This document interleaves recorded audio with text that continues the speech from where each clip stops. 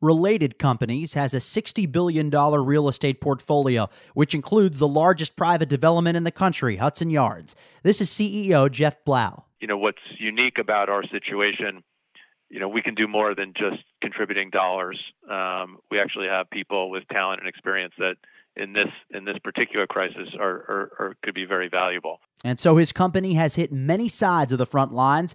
They've partnered with World Central Kitchen to build a kitchen on 34th and 11th Avenue for first responders and doctors working at the nearby Javits Center Field Hospital. The food will all be prepared at Jose Andres' restaurant, Little Spain, and brought over to this food kitchen.